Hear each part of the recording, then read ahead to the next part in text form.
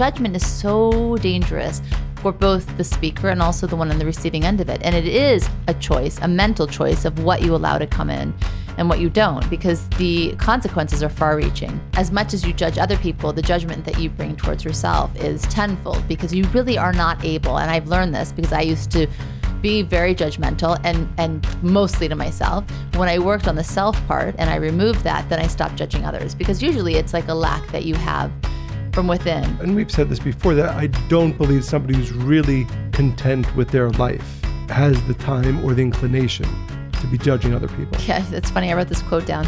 Remember, people are probably not happy in their own lives if they're busy discussing yours. This life system is an up and down system. You fall, you get up. You fall, hopefully higher than before. But nobody is ever meant to live a life where they haven't failed, where they haven't fallen. Welcome to the Spiritually Hungry Podcast, episode 50. The big 50. Officially, it's older than you. It's funny, today actually I'm having my birthday next week, and somebody texted me today, is it a significant one? Are you turning 50? I said, no, I'm only turning 48. I'm really, really young. Aren't they all significant, by the way? Yes, I thought so too. But he's actually old. I don't want to say significant. He's about 10 years older than me. He said, so am I. Yes. So we're still at a very young age for podcasts. We're at a very young age anyway. Who was I speaking to about that yesterday, about age? We should do actually a podcast on age. That's a good one. And how that feels and what it really means. But we're not talking about that tonight. Okay, so this will be the last of the 3-part self-sabotage episode. For now. Because it's so important. And again, it's so important. This is at the crux, right? And this is why... I love that you're saying that, because you're like self-sabotage originally. Right, because like I spoke last time, from a different perspective, it's something that I've been thinking about a lot really my entire life. Certain elements of it were relatively foreign, at least in my experience, not to most of the world's experience. But the health of the mind, which is really what this is all about, is really the most important what's interesting? Factor into our fulfillment in life. So we were actually listening to a different podcast this week, and I never listened to anything but. I knew you were going to say that. Okay, call it a radio show, sure. But this person was talking about how people actually, and that's why I love talking about even mental health and mental health awareness, because there's a lot of shame in getting help for the mind, but with every other aspect of our body, we check our blood pressure and our cholesterol and our weight, and if something isn't feeling right, like a hip or a knee, maybe it needs a replacement. Like you go to measures, you understand that there are repairs or even care that needs to be done. But when it comes to the mind, there is a stigma or shame that like, they lost their mind, or, they're really struggling. They're not that strong. Look what's happened. And I really want to, debunk that, because that is actually the most important, I think, one of the most important parts of our body, which we rely on for almost everything. And I think, not to be negative about it, but we all have problems. I don't know the word problems, aspects of our thinking that need to be corrected. And I think that's the simplest way to put it. And there's nothing but embarrassing or scary about that. No, but this is what the thing is. A lot of things are preventable. Like the way we think about things, if we're particularly negative, we actually change different pathways in our brains. Like by our behavior, by our thoughts, different parts get bigger or smaller. And, science talks greatly about this. So I think it behooves us to actually explore it so we can know what we're doing. And actually, I don't want to preempt your introduction, which I usually allow you just to have the introduction. No, that's all right. But there's actually a very interesting book that I started reading, and I'm often reticent to speak about books until I have a strong opinion about the whole of the book. So you're writing this is your disclaimer. Disclaimer basically. To a book which I think might be good, very, very interesting so far, and it's called Mental Immunity, and the author is Andy Norman, and his thesis is that just as the body is often taken over by germs, by bacteria, by foreign forces that take over the body, and sometimes it's a big deal, and sometimes sometimes it's a cold, and sometimes it's COVID, and sometimes it leads to death, and sometimes it's just a small illness. But we all accept that there are these things, right, that enter, these pathogens that enter into our physical bodies, and we often have to find ways to fight them, either on our own or with medication and so on. And what he says is that we don't, when he say we, humanity as a whole, don't give enough focus to the germs, bacteria, viruses that are in or enter into our mind. You're speaking metaphorically, or no, and he actually makes the point that this is not that this is not a metaphor for mental health or disease. He's like actual, but this is no. Not that there are actual, like the COVID, for instance, 19 that attack the brain, like foreign invaders. Not because you lost me there, right. For a minute. By the way, that's right. It does happen, unfortunately. Yeah, right? but I don't even want to think about that. But that there are thought processes that behave as viruses on our brain, and that so much of the negativity individually created and collectively created by humanity is an effect of these mental viruses, and that he believes that humanity as a whole needs to give much more focus and understanding of these mental viruses that take us over. And really, and again, like I said, I haven't read through the entire book, so I'm not giving approbation to the whole book, but I thought it was a very interesting idea. But by the way, I think fear is one of those things, actually. Everything we've, and that's my point. My point is, everything we spoke about are mental viruses. Yeah, because now, and people then use that to really attack your mind. And then next thing you know, you're paranoid, you're thinking about things you never thought about, you think you're under attack, and and then you behave in ways that that are not true to who you are. So I'll quote just a small part of what he says. He says, so you're bypassing my whole intro. No. I'm so kidding. The approach centers on an unsettling idea. Bad ideas are mind parasites, pathogens that quite literally infect minds. Happily, minds have immune systems, operations that keep bad ideas at bay. Sadly, those systems don't always perform well. Sometimes bad ideas overrun them and thoroughly disorder minds. In fact, a mind's defenses can collapse under certain kinds of stress. Mm-hmm.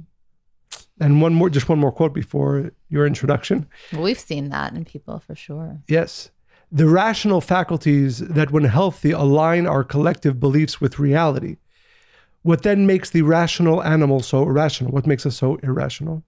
Here, Norman explores the vulnerability of all complex systems to infection by agents with their own ultimate goals. Some of them are small organisms that infiltrate our tissues and cells, but some of them are small ideas that infiltrate our minds. You know what's so interesting is that, and I spoke about this in the last episode, when Josh was born, how I decided to challenge my helplessness, right? It was the first time I did that, but it's funny because I don't think I even told you this. The fear that I had was, I'm aware that minds are fragile and I need to protect mine. Like, this stressor can make me or break me. And so I was really mindful to make sure that whatever I was feeling that was negative, I actually started to meet that with kindness and compassion for myself and allow process, but really I wanted to protect my mind. Interesting. Yeah, I never told you that. So because I don't think people are aware of just how fragile any part of their body is, right? That's why we do these self-sabotaging behaviors like smoking or drinking in excess or overeating or whatever it is. And the scary but true reality, and this is, I think, a stark statement, but one that we need to be aware of constantly in order to overcome, is that as I sit here now and as you sit there and as our listeners are listening, we all have mind viruses. They might be small, they might be large, but that's what they are. Mm. The thought of helplessness, the thought of self-judgment, the thought of fear, for the most part, these are viruses that have entered, and often we feed them.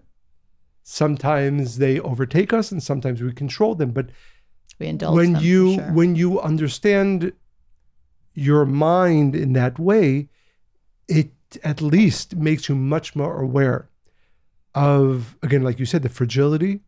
And fragility doesn't mean that, God forbid, a person goes crazy by allowing fear or self-judgment to enter. Like Humpty Dumpty cracks. But that exactly. And that everything, and that's really what we're talking about in these podcasts, is that what are the things that we can do? Well, accept that, know that.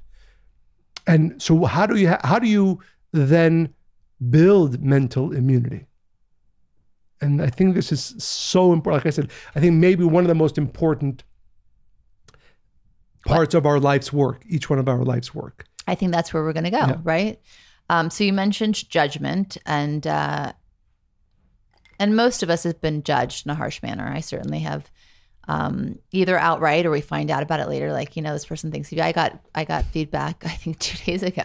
Somebody like I don't really even know at all, that doesn't really know me. And I was like, okay, for me, I took it as like just a reminder of just really not caring about any of that nonsense. But even if we think that, a lot of people just never get past certain things, like a parent who says something thoughtlessly to their child, that is judgmental.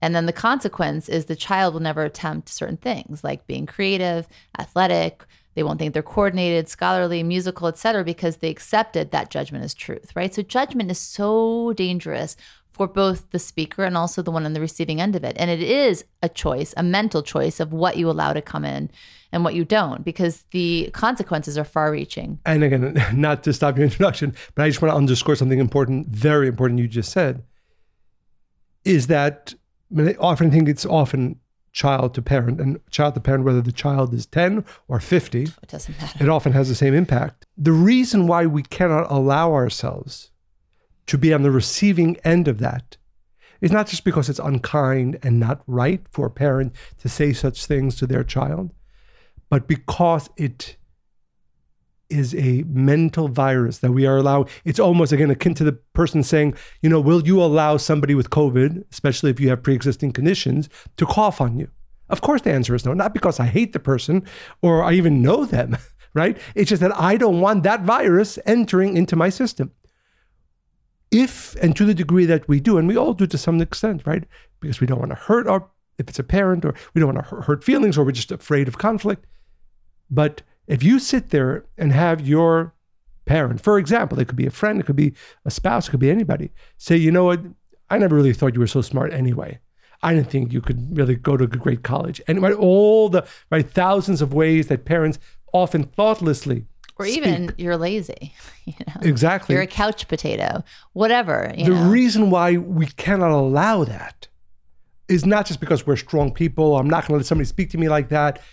It's just simply because you're allowing them to give to you a mental virus that will affect you maybe for a day, for a week, for a month, maybe for the rest of your life. And I think that switch, because again, most of us don't like conflict, and certainly not with people we love or care about.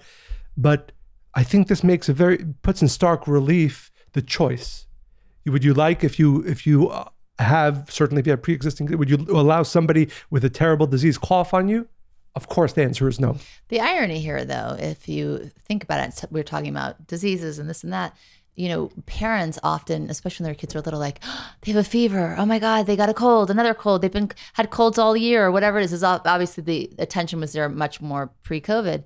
But if we even paid like an ounce of that amount of attention and worry to our judgments and our words, oh my God, can you imagine how different our world would look? How healthier our people, our children, our adults would be? That's a beautiful point. Again, I should underscore you're like, but the fact that really that would shift, I think, so many of parents' consciousness around their and words to their children at all ages. That's the great illusion of this world. Because no parent will focus on the wrong thing. Yeah. And not that it's a wrong, right? But like overly you said, focus. Yes. The emphasis, the importance is usually on the most unimportant. Exactly. And it's the distraction, and it's the trick of the negative side to say, okay, make sure you focus on these other things that, they could be something, so you don't actually focus on something that really is actually happening and dangerous. It's a very important point. And again, no parent will take a vial of the flu and pour it into their kid's mouth. It's almost worse, right, to say to your child, you're really lazy, for example, and so on and so forth. And if we're able, and again, this is not something I always say this, but this is not something that even you hear in a podcast and wow, everything changes. This is real work, but that's where we need to start thinking. I actually had a friend growing up, or many years ago, but she used to label her children. You know how I feel about labels; they're so limiting, and it really makes me annoyed, quite honestly. But so she had triplets, and she's like, "This is my smart one. This is my athletic one." Like each one had it, and I was like, in my mind, and I think I eventually told her. Did she ever tell the kids? Yes. Oh. Out loud in front of them. And I was like, and I ended up telling her, I'm like, but you know what? Maybe there are going to be so many other things. And in fact, in my own childhood, it's funny because we're three sisters, and my mom, and of course, innocently, like she had no agenda here, but she decided what we'd be good at. So like I was the one that got the dance classes and tap and ballet and jazz. And my older sister was the only one that could take piano lessons. And the youngest was into sports and painting, like soccer and paint. And that's what we actually, my older sister gave up the piano, but I like the one she chose for me because I love dancing. But I again, like with our kids, right? We let everybody try all the same things and whichever one they connected to. Even our oldest son tried gymnastics, and it was not his thing. And piano, but he thinks he's really good at both. Well, does he? Bless him. All right, so back to judgment. So I think many would say they understand to some extent that it's the spiritual consequences of judging others. We know it's not something you want to do. However, we all participate to some extent. And also the trick here is as much as you judge other people, the judgment that you bring towards yourself is tenfold because you really are not able. And I've learned this because I used to be very judgmental and mostly to myself. When I worked on the self part and I removed that, then I stopped judging others because usually it's like a lack that you have from within. But I love this idea because Kabbalah teaches us that where we place our consciousness is what stays with us. And we talk about this a lot.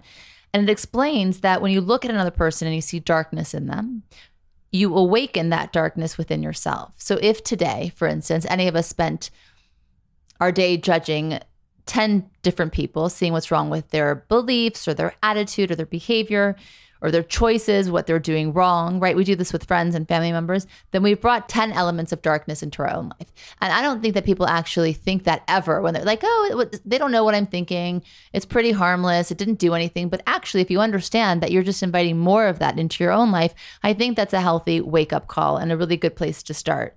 So, and I think it's interesting too, because I see this a lot with couples I work with.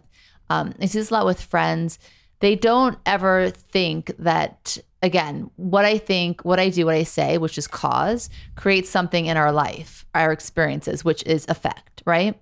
So, and this is the trick that we have every day. We might read headlines or we're thrust into situations with difficult people or there's daily responsibilities that agitate us, and they give us plenty of reasons of judging, right? We're not short on material to judge other people, and they might feel even justified, but they never are. So let me give you an example. Let's say, and we've all been here, let me give you one thing. Your child shared with you their life plan that they have, and in your mind, it will only cause them suffering. And if they're suffering, then ultimately you're suffering, right? Another example, your work colleague has a new purchase plan that will not only solve nothing of the problems that are existing in the company, but it's going to cost more and create more problems for yourself, right? Another one is you have a moral dilemma with something someone close to you is doing, and they refuse to see any perspective other than their own.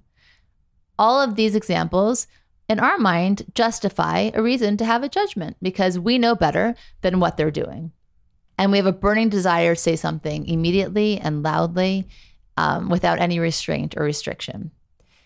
So the flip side of that, though, is if you express to your child that they shouldn't do that, or you tell your colleague that the purchase is irresponsible, or you discourage your friend from doing what they're doing or making the choices they're making, you may think you're helping them, but in fact, you're just judging them. Because I think this is how we get stuck in judgment and we justify it being okay. We think that we are right and we're coming from a place that we know better. A parent to a child, right? We see them going down a path that we could see where that could be destructive and they don't see it. We think we're right.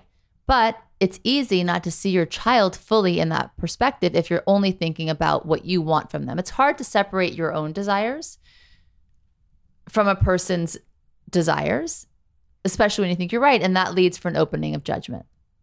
You look a little confuzzled, Michael. So let me keep going until you're clear. But the question we have to ask ourselves in these moments is, what I'm saying, is it helpful? And am I coming from a place of true care? Because I think if you ask yourself those two questions in any given situation, it's going to stop you from actually judging a person. So for instance, when your child comes to you with a big idea for a life plan and you instantly oppose them, it's likely to do nothing but make them want to do it more. Okay. Right? We've all had that. If you express to your colleague that their decision is irresponsible and they're not going to leave that conversation feeling good, they're also not going to include you in any conversations in the future, right? If you advise someone close to you on their life choices by imposing your own morals onto them, you're only going to be damaging the friendship and creating space, right? So clearly the judgment part is in a way. And also, I think the thing we say is that we have this thing of like, well, I mean well, so then they should receive it well, but it doesn't actually work like that. And I want to invite all of us to think about how many kind and supportive things you actually say in a day instead of the negative things that might come out of our mouths or the judgmental things that might come out of our minds. So if you turn it around, has there ever been a time in your life when you excitedly shared something, any decision or idea with someone only to have them say something mean or inconsiderate back to you? Have you ever had that? Yes. By the way, again, we think we're helping. I don't like this phrase of tough love.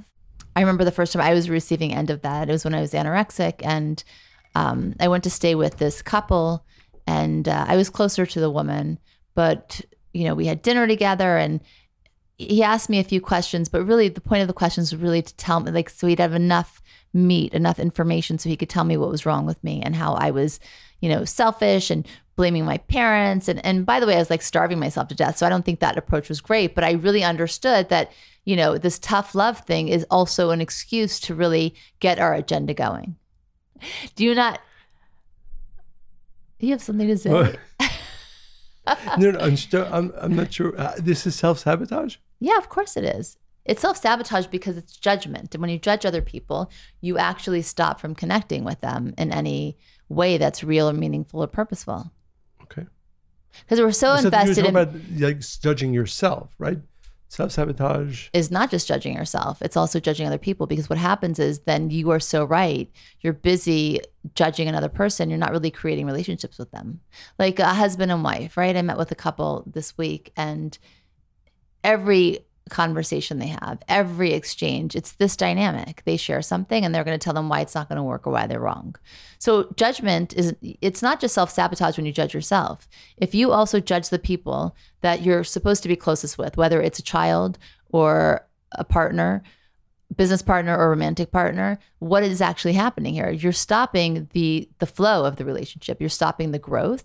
You're stopping the health of the relationship, all because you're sure that you're right in what you feel and what you say. No, I think it's a really big one. It stops you from living a good life, a happy life, because you're so busy finding flaw in other people. Now, where does that stem from? It stems from the relationship you have with yourself. And again, like I said, you really cannot judge other people harshly unless you're doing that to yourself. And that part is far worse. It's more painful, and it is even more judgmental. And what happens is you look externally, and that's what bullies do. They look at other people and they make fun of them, and they point out their own insecurities, by the way. Because if they're pointing it out in other people, people are not going to pay attention to them. They're going to look at the people they're making fun of, right? It works that exact same way. And maybe we're not bullies, but this idea of judging other people is a way to deflect how we really feel about ourselves and how we judge ourselves. No, I'm thinking about it. I'm just thinking, I don't think that, because the other elements of self-sabotage. But you've never judged yourself. You don't... Well, I look inside, right? But that's different. You're curious and you explore. You've never been somebody who's really been... No, and by the way, you don't judge other people either. But why? Because point. You don't judge yourself. I'm telling you, I know this well. As a Virgo, I was really... oh my God, the way I was so hard on myself. I was so it was either be perfect, which we're going to get to in a minute, or you're nothing, right? That was how I lived for 20 years and 24 years of my life in that state. You're either perfect or you're nothing. But that's okay. So that's internal. That's internal. So what happened? Then it was really easy to find flaw in other people because I was so well versed in it. I was doing it all day, every day to myself all the time. So when you practice that, it's like a fine-tuned machine. So now it's like, okay, well, I'm exhausted doing it to myself. Now it's 8 o'clock at night. Now that person over there, you know what their problem is? And then you're able to see it. So I do really want to actually stress what I shared about how we damage our closest relationships because we're looking for fault and we're looking for flaw. And of course we don't mean it, but it starts within. And then of course it gets so exhausting at some point, you have to push it out and you look externally like, okay, what is everybody else's problem? Because if everybody else has a problem, like the bully, then, no one's going to see my imperfection, number one. And no one's going to see that I am not as confident as I'm pretending to be or whatever it is. Interesting. Right. Certainly most of the people that we don't enjoy being around. Speak for yourself. Are people who are judgmental. Oh yeah. Right. I mean, we can't. We've unfortunately encountered. No, I don't think at this point we would even entertain an evening like that. But it's interesting. But I wonder because again, and it doesn't make me a great person. It just happens to be not my nature to want to find fault in others and judge them. But honey, nobody wants to do that. Oh, I think there are people who want to do that. I think it only starts with the people that really want to do that is because those are the ones that are really suffering with how they feel about themselves. I don't think that there is anybody who does it for any other reason, honestly. But I think the point is that to the degree that we are, and I think it's important for our listeners to ask themselves that question, how much time do I spend judging other people? As a matter of fact, yes, and that's what I said. By the way, the only way you do that is ask yourself, how many kind things did you say in this day? Yeah, or at least, I think the stark view of how many people do you spend time judging, and I know some people I'm thinking up top of my mind. I think if you asked them, they would like, I'm just trying to help, right? I'm just trying to help. But yes, that's what I said. What? Yes, what? Exactly. All under the guise of I have a good intention here. But I think it's interesting because in 1930s. So this is 3 generations of teachers back. My father's teacher. What? No, because you didn't understand anything I said, and now you just said what I said. Okay, continue. I just want that to be on record. Okay.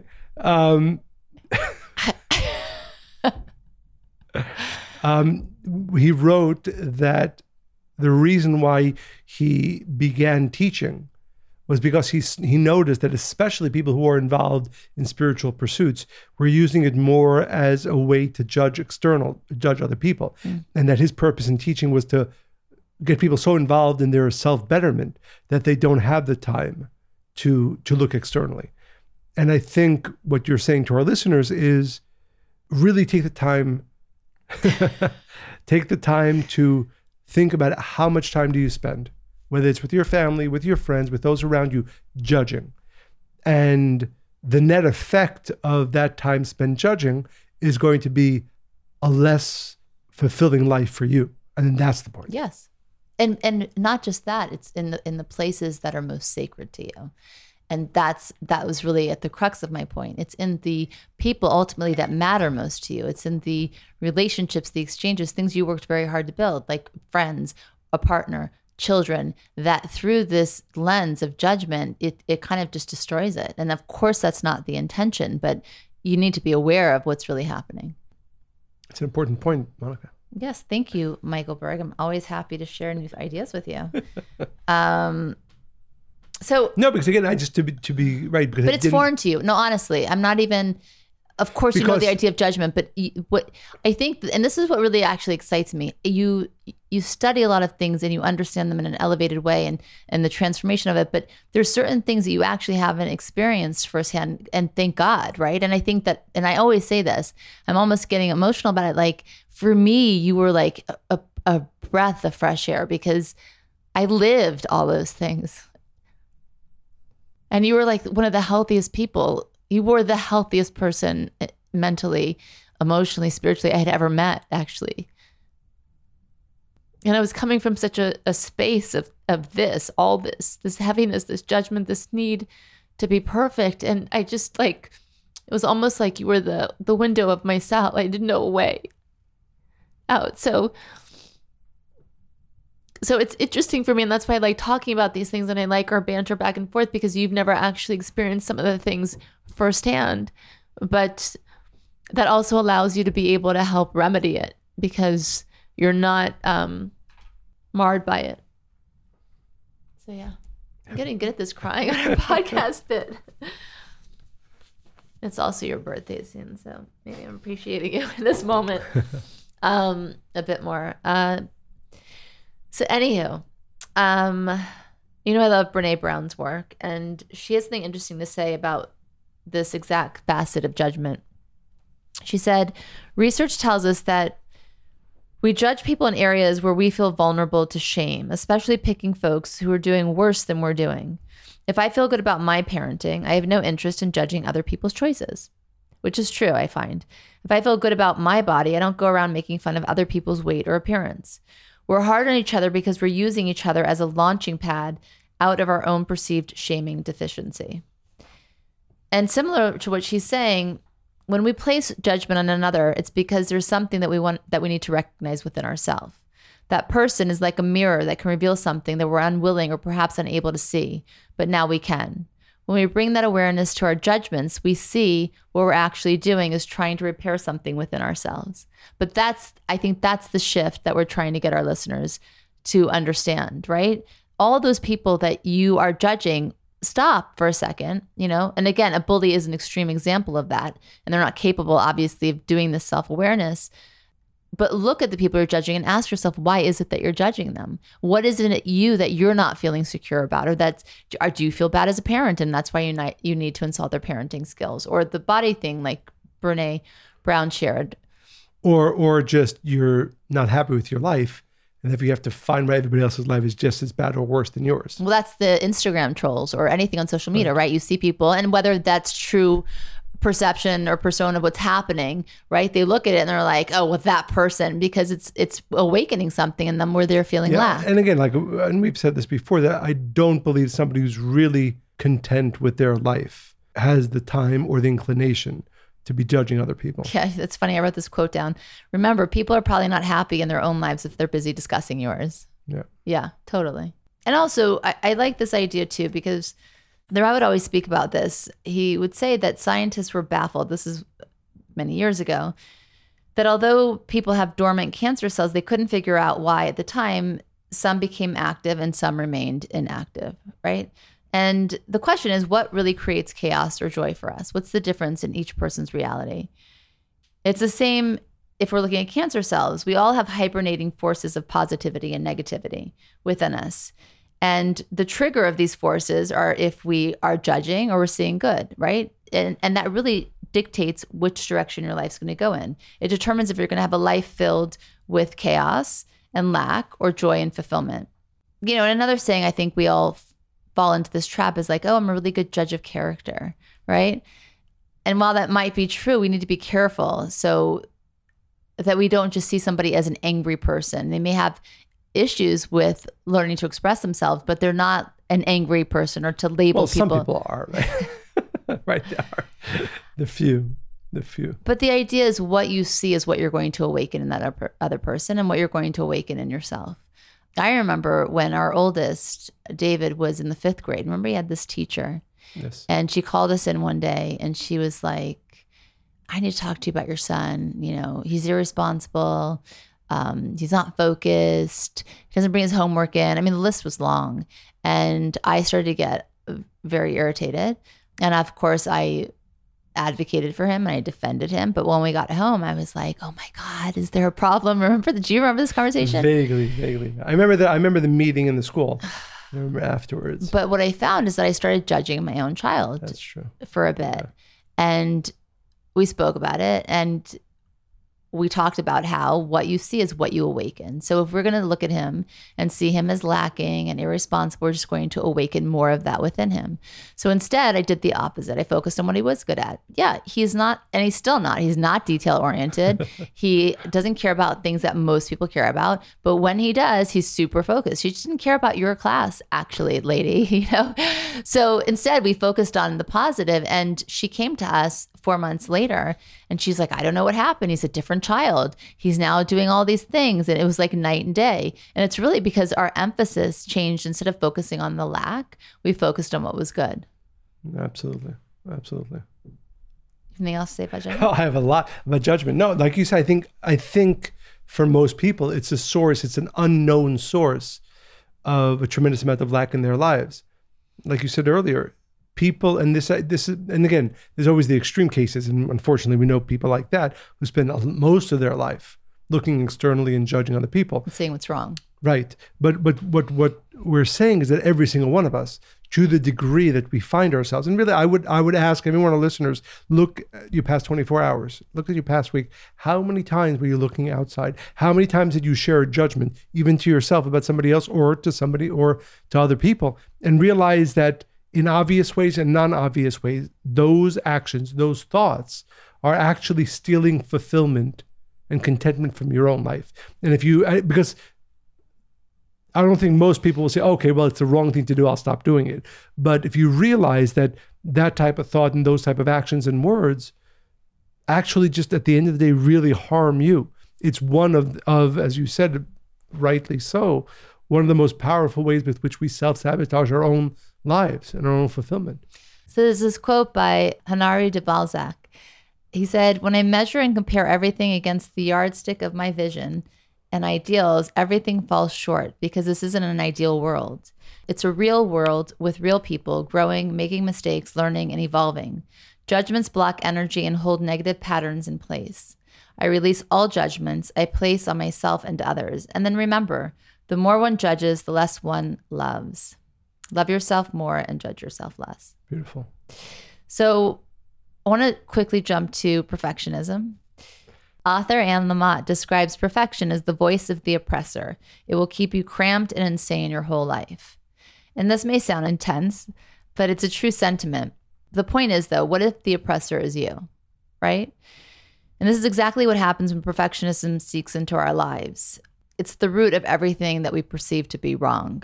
And I told you earlier, for me, it was so painful and so limiting. I mean, if you look at a child learning to ride a bike or do anything new, they're not worried about looking perfect or graceful or getting it right. They're just trying to figure out the craft, right? And master that. But they're not judging themselves. No, they're not. They're just super curious and excited to learn something new. And it's so beautiful. And we all start out like that. And then eventually, for many different reasons, we get to this place of like, I need to be perfect or I'm not going to do it at all. I'm not even going to try. We have this fear of appearing anything less than being perfect. And this one, again, for me, I struggled with this a lot because it was very much ingrained in how I was raised and who I was and what I thought was important. I was very much a perfectionist, especially as it came. So first it was on myself, but then when it came to our children and parenting and motherhood. And I remember I used to, Sunday night dinners were big for us. We'd go out to a restaurant. And in my mind, I had this view of what the night would be like. Everybody's smiling and happy and clean. And we'd be laughing the whole time, like this vision, right? Of course, we'd get there. Some of them would be fighting. One broke a glass on the table. Everybody's grumpy or in a mood. And I'd be like, oh my God, this is the worst night ever. Why? Because in my mind, the ideal night, what I had envisioned was this like perfect Brady Bunch moment, right? So, and then of course I got past that, and then that perfectionism went to something else. And I think I'm now in a state of like, I really love a messy life, and I'm excited about that. That took a lot of work and a lot of effort. I think many still live in this state of really seeking perfectionism. And Tal Ben-Shahar, he's a Harvard professor. He wrote The Pursuit of Perfect and other books, and he describes realistic optimists. He has a new book out. Well, we should get him. I haven't read it yet, but he describes realistic optimists as optimalists, which I really liked this kind of differentiation. He said optimalists are not those who believe everything that happens is the best, but those who make the best of things that happen. And that for me and not even knowing this, that was the big shift that I actually created and helped me heal and not become stay in that state of mind. He said the key difference between the perfectionist and the optimalist, the former rejects reality while the latter accepts it. In truth, no person is 100% of either, and we may be optimalists in some areas of our lives and perfectionists in other areas. So clearly, we all have work to continue doing. So one of my favorite teachings from a great Kabbalist name was the Kotzker Rebbe, and he said, and this is actually a long story in this, but he would often say that there are angels in heaven, right? People who do everything perfect and right all the time. I hate that word perfect now, by the way. I'm allergic to that word. But that we, humanity, individually, are not meant to be perfect. We're meant to actually, as he put it, live in the mud, and from that mud, take out a spark of light.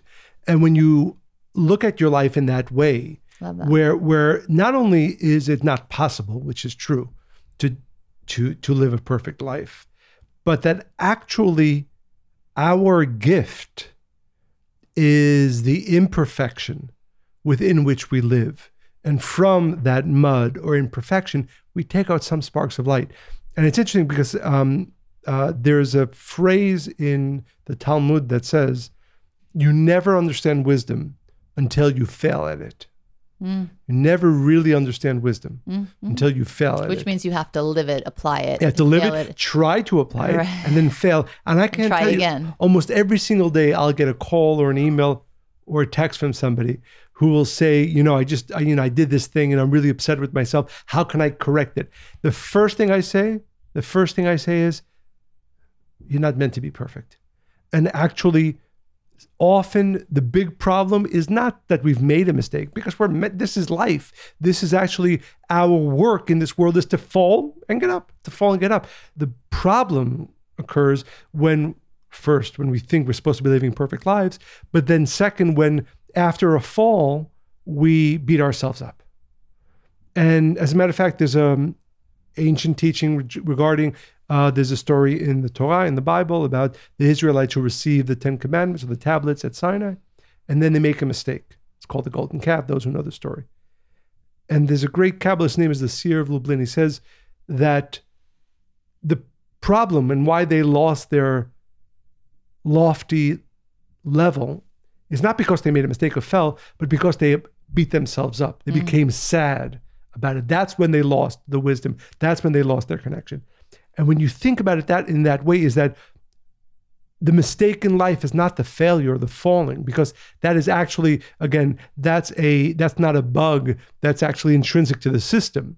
But when you beat yourself up, when you become sad about the mistakes that you make, when you become despondent about making a big mistake, and I think this requires, again, as we spoke all the way in the beginning, this is a virus in our mind.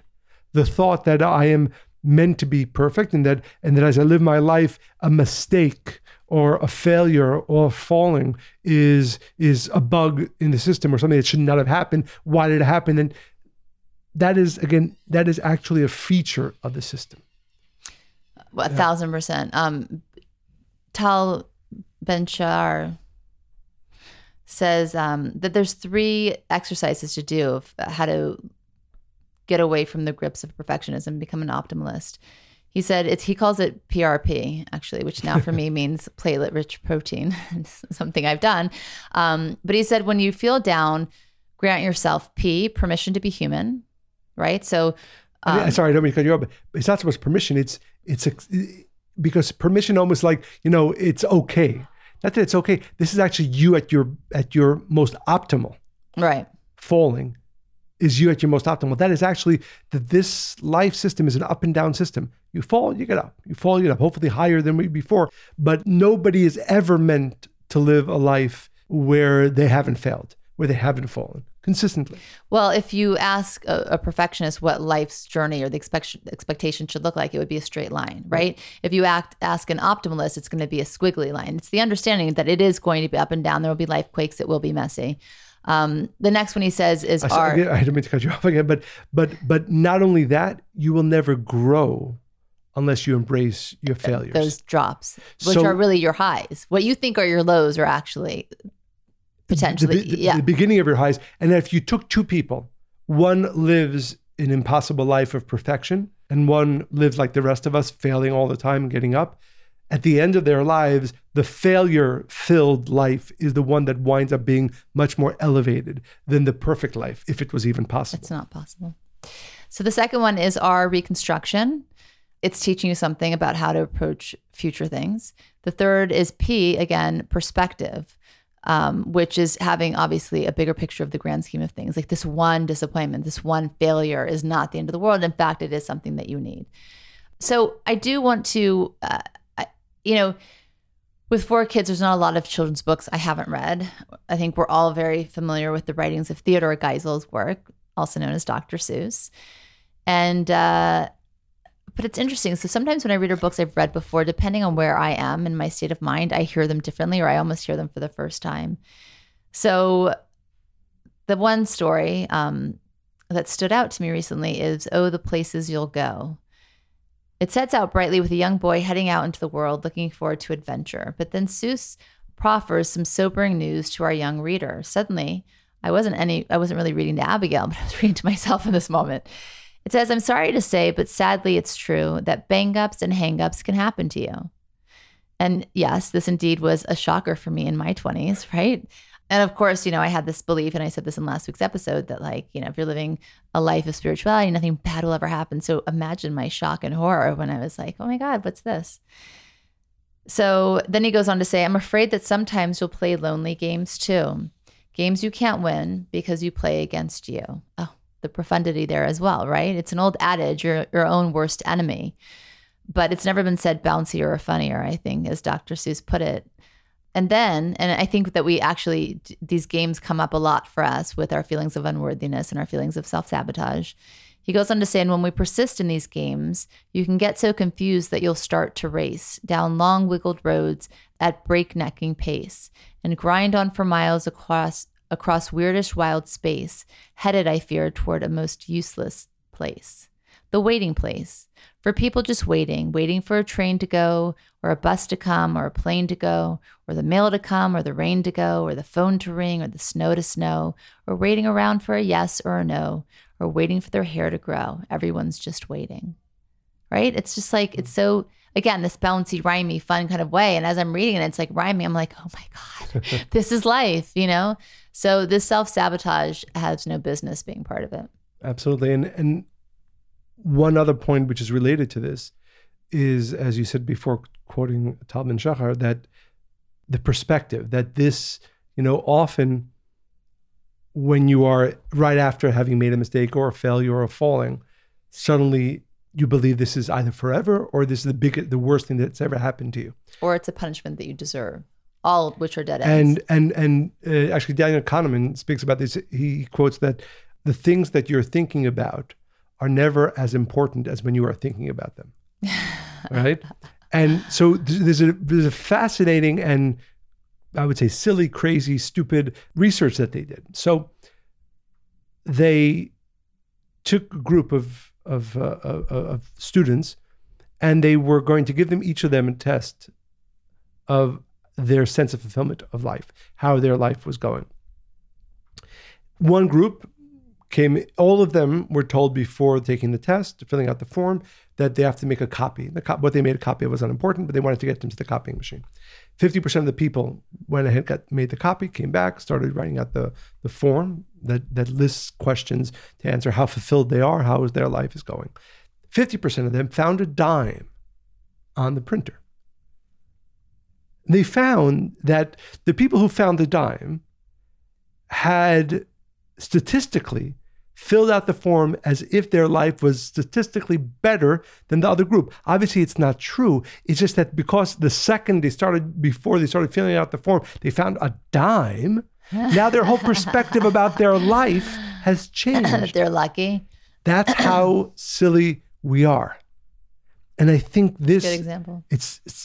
It's crazy is what it is. And what this should tell us, and again, and everything we've spoken about in this episode and previous 2 episodes, none of this makes any difference if you just hear it, right? What I hope we accomplish to some degree is to undermine the sabotaging viruses in our mind. if you think for a moment that normal people who are filling out these forms, you and I fall into that category, looked at their entire life differently just because there was one positive occurrence, tiny one, a dime, before they filled out the form. That's how falsely we often look at our lives. And all these self-sabotaging, especially perfectionism, viruses have to be undermined, have to be changed, have to be worked on. Otherwise, we fall into the same habits, the thought viruses that reside in our minds. So I hope that, again, like we often mention, but really for us, and I find that for myself, it's very important to keep reminding myself of these important ideas, but that for our listeners, especially these past 3 episodes, especially this episode, that there are pieces of understanding, wisdom, maybe awakening, inspiration, but these are not thoughts to hear and be inspired by and change for a minute. This is a life's work. Our mind can be elevated to a place where it self-sabotages less, but only if it is a constant work that we are involved in. And not just life's work. I mean, the topics we choose to speak about is because this is what is plaguing our listeners. And we want you to have, all of us, to have a happy, purposeful, meaningful life. And these are the things that distract us and take us away from that. Absolutely. So we hope you enjoyed listening to this podcast as much as we enjoyed recording it. Although we haven't gotten to letters over the past 2 episodes. That's your responsibility. I'm sorry, I apologize. Please keep sending your letters, comments, inspirations to Monica and Michael at Kabbalah.com. We read them. We are inspired by them. We share them with our listeners. They are inspired by them. So please make sure you keep sending them. Also, Apple Podcasts, write reviews, 5-star reviews. Share this podcast with as many people as you can. By the way, you can send video recordings too. It doesn't have to be a letter. Any which way you want to communicate. Absolutely. And there, I added some flair to your speech. Very beautiful. Make sure you keep sending your questions, comments, stories to Monica and Michael at Kabbalah.com. Make sure you keep spreading the word of this podcast and giving 5-star reviews. And again, especially as I said, this episode and the previous 2, such important wisdom that we've collected and shared. So as always, I was going to say, I hope you enjoyed it as much as we enjoyed recording, but more important than that, I hope you are moved to use it. Inspired to use it on a consistent basis. Bye.